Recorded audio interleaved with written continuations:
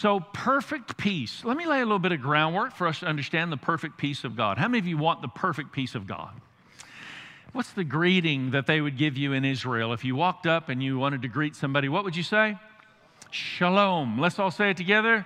Shalom. It's the perfect peace of God. It's an incredible expression, and I want to show you where that Hebrew word shalom translates in various scriptures in various ways as we look into this today. Isaiah chapter 26, verse 3, you keep him in perfect peace, shalom. You keep him in perfect peace whose mind is stayed on you because he trusts in you. Do you understand? God will keep you in perfect peace if you will bring your focus and attention to him no matter what the storm may be around you. You can actually rise up just like Jesus did and say to the storm, peace be still, instead of, oh my goodness, look at this scary storm, right? You can speak peace in the midst of the storm. You keep him, God, you keep us in perfect peace as we stay or fix our minds on you because we trust in you. Isaiah 26:3, great verse for you to pray over the course of this week. Everybody say shalom. The perfect peace of God. And then we read in Psalms 35:27, very interesting. It says, the Lord be exalted who delights in the prosperity, shalom, of his servant. So see, the first most common word, shalom, and the Hebrew word shalom translates into English language as peace. But the second most common word that shalom translates into English is prosperity. Speaking of our financial well-being. And it does make sense, doesn't it? Because when you have money to pay the bills, you're just at rest and at peace. But when you don't, anyone ever not had money to pay a bill that was coming due, how did you feel? A sense of unrest, a sense of uneasy. It's as if there's a loss or a lack of peace when you're in that financial turmoil. So you understand, shalom is not just the general idea of peace, but it's actually provision in our lives as well, prosperity and increase. Genesis 43, Joseph is reuniting with his brother, and he asks this question of his brothers about his father, not having seen his family in years. And he said, is my father still alive? And they replied, your father, Genesis 43:28, your father, your servant, our father, is still alive and well. Shalom. Shalom, alive and well, which makes sense that the third most translated word from shalom, first it is peace, second it is prosperity, and third it is health or wellness. Because when our health comes into concern, maybe a doctor's report or a pandemic, then suddenly it's like we've got a choice. We either press in and embrace the perfect peace of God, declaring shalom as I stand in the presence of God. I just stood there as we were singing about enjoying and loving and being in the presence of God. And I just thought, once we get into the presence of God, folks, that's when shalom begins to be expressed and expanded in our hearts and our lives. Out of our mouths and out of the substance of who we are, the kingdom of God then begins to be expressed in the world. The world is no match for the King of Kings that is alive in you and me. Shalom, the perfect peace of God. This word goes on and translates, so in progression, first peace, prosperity, health, and then goes on. Rest, it translates wellness, welfare, happiness, friendliness. This is shalom. This is what we need to understand. Despair is the absence of shalom in all of its meanings and in all of its forms. Have you ever been in that place of despair, depression, despondency? That's just the absence of shalom in all of its meanings in your life. And you were born for more than that. And we need to understand that today. And here's the kicker, sons and daughters of God. If you're a son and daughter of God, say amen.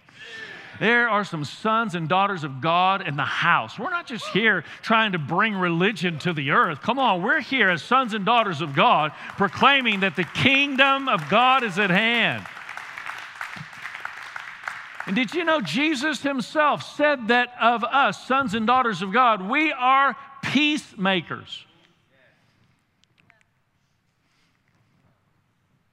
Peace, shalom. Now, this is interesting because we're talking New Testament Greek language now. It's not the same in terms of a Hebrew expression, but the concept is a really significant concept. Blessed are the peacemakers or the shalom creators. Blessed are the peacemakers, for they will be called sons and daughters of God. In other words, as we rise up in the presence of God, we literally express shalom in all of its meanings everywhere we go. I don't know if you realize or not, but the provision that exists in your life can be multiplied and expanded in supernatural ways if you will fasten your faith to God. Like, I'm not just coming up with a bunch of nonsensical hope and inspiration. I'm talking about the substance of God's Word that can transform everything about who we are. This is who we are as the sons and daughters of God. We are the shalom creators in the earth, the peacemakers in the earth. A lot of people are feeling fearful and hopeless, but you and I are anointed by God to bring shalom into the situation. Now, I found this little clip online. I want you to watch it in just a moment, but I want you to understand what it is. You are designed by God for shalom to exist in your body. You understand that you actually are designed by God with the ability to fight sickness on a physical level. In other words, if something foreign tries to come into your system, and in this case, this foreign object looks almost like a serpent, I want you to see what happens in triggered response in your physical body when your white blood cells begin to attack, by design from God, anything that's trying to injure your health. So here's a microscopic view. And so there's the little foreign object that looks almost like a serpent. And look at the white blood cells just attacking. So they all kind of go to that thing, and it doesn't stand a chance to survive in your physical body. Here's the thing that I want you to understand. I'm talking very practically, first and foremost. Science itself tells us that the more positive we are, the more mobilized our white blood cells become. In other words, just by having a positive attitude instead of just being negative all of the time, if you'll learn to stay positive, it'll actually strengthen your immune system, and your white blood cells, in a very real way, get supercharged to be more active. How much more when your faith enacts and your white blood cells are supernaturally supercharged to destroy illness that tries to enter your body? I don't know if you're allowing this to really go deep into you right now, but there's something of substance God wants to deposit so that we're not walking around in an attitude of fear, but we're walking around in an attitude of faith, declaring, let the weak say I am strong, let the poor say I am rich. Come on, we are the head and not the tail. We're above and not beneath. We're going over, we're not going under, in Jesus' mighty name. These are our declarations. These kinds of declarations are more than just religious rigmarole that we're trying to make statements, but there's actually something substantial happening, something of substance being released. Faith is the substance of things hoped for, the evidence of things unseen. So 4 weeks from now, we are going to be celebrating the resurrection of Christ. And I want to just kind of address this because it's important that we understand Easter will be Sunday, April the 12th, but Passover begins the evening of Wednesday, April the 8th. And then Passover will end the evening of Thursday, April the 16th. So you have these dates that are significant, but as perhaps New Testament Christianity, that doesn't really explore and understand the basis of why we celebrate what we celebrate. The table of the Lord and communion that we receive, it even goes further back than just when Jesus had the Last Supper. He was actually, prior to his crucifixion, he was celebrating the Passover. What is the Passover, and why is this significant, and why am I even bringing all this up? Because I want to challenge you. I really sense the Lord wants to kind of knock an edge off today that some of us have been carrying, a fearful edge, just be broken. So would you just put your hand on your heart? Holy Spirit, help me just to cooperate with what you're desiring to reveal, that we as a family might cooperate with what you're desiring to do in this moment in time in our society, in a time where we're going to be going out, ministering to others and encouraging others and helping others. I thank you, Lord, that we'll do so in an attitude of faith, refusing to bow to fear. In Jesus' mighty name, amen.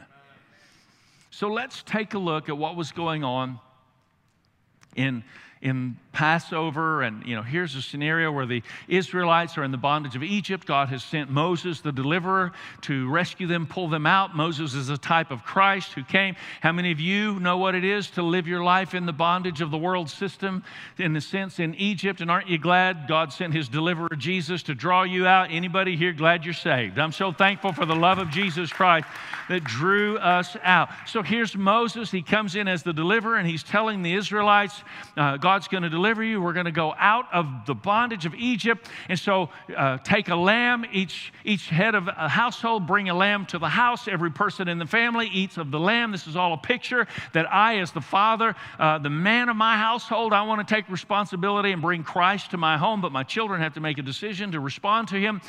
Each and every one of us have to make that determination. The sacrificial lamb went through 3.5 days of intense examination before it was slain in terms of what the Passover is all about.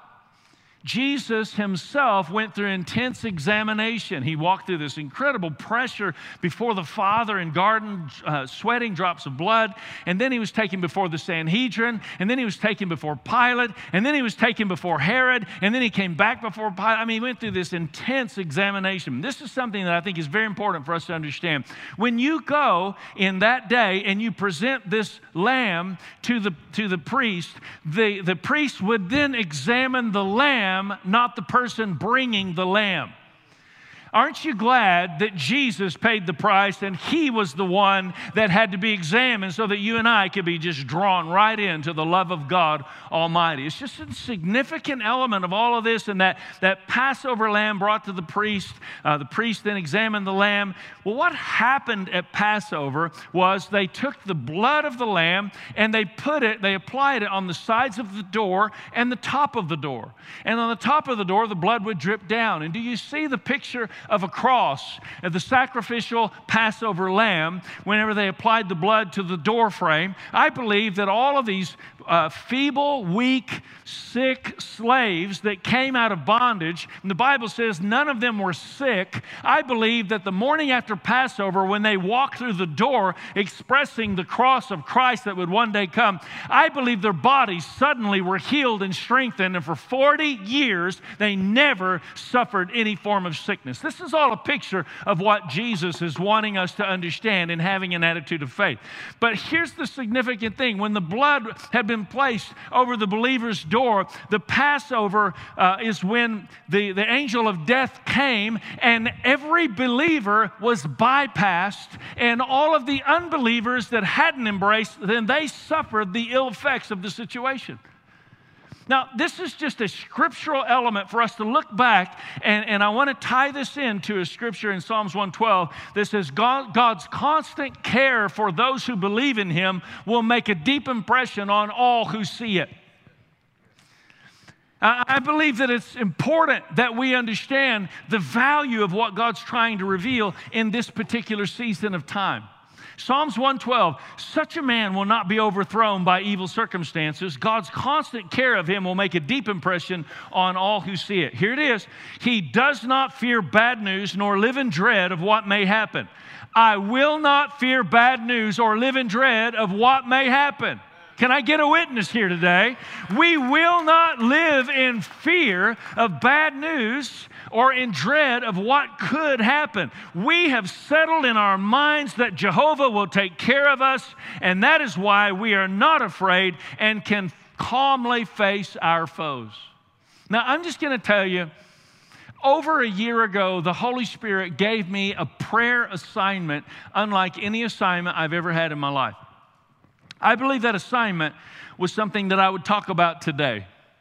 I have a lot of prayer assignments. I do a lot of different things, memorization, prayer focus, seasons, and so on. But I felt the Holy Spirit was saying to me, in the same way that there are some things that don't transact spiritually except by prayer and fasting, that there are some things that don't happen until we have prayed daily over the course of a full year. I believe there are some things that may not transact from the kingdom of God into the earth until we have prayed consistently over the course of a full decade. How many of you believe there's something of momentum in the kingdom of God when you keep on coming back over and over that produces and releases something of fortified strength from heaven, God Almighty releasing His kingdom in the earth? And for more than 1 year, I have been praying what I've come to know and have communicated at times as the 7 points of prayer. I don't think I have missed a single day of praying these 7 points of prayer because it is my conviction that the Lord wants me to release something in the earth in the course of continually praying this over and over. But I believe the first point of prayer that I'm about to describe to you is a very significant net that God has placed over all of our lives. I, as your pastor, have been covering you in prayer every single day. I want you to take heart and have strength and be encouraged today to know that God set you up a year in advance before we would be in the place where we are with a prayer covering by the hand of God Almighty that would protect you and your family. This is not about me. This is about Him, and who knows the tapestry of security and safety that He's provided in our lives from many different ways. But I just began to realize this is my first point of prayer. Every day, this is literal. I get up, I turn the page, I have my worship music going, and then I immediately go to this, and I am praying this prayer. Lord, I agree for good reports over our family and all of our friends.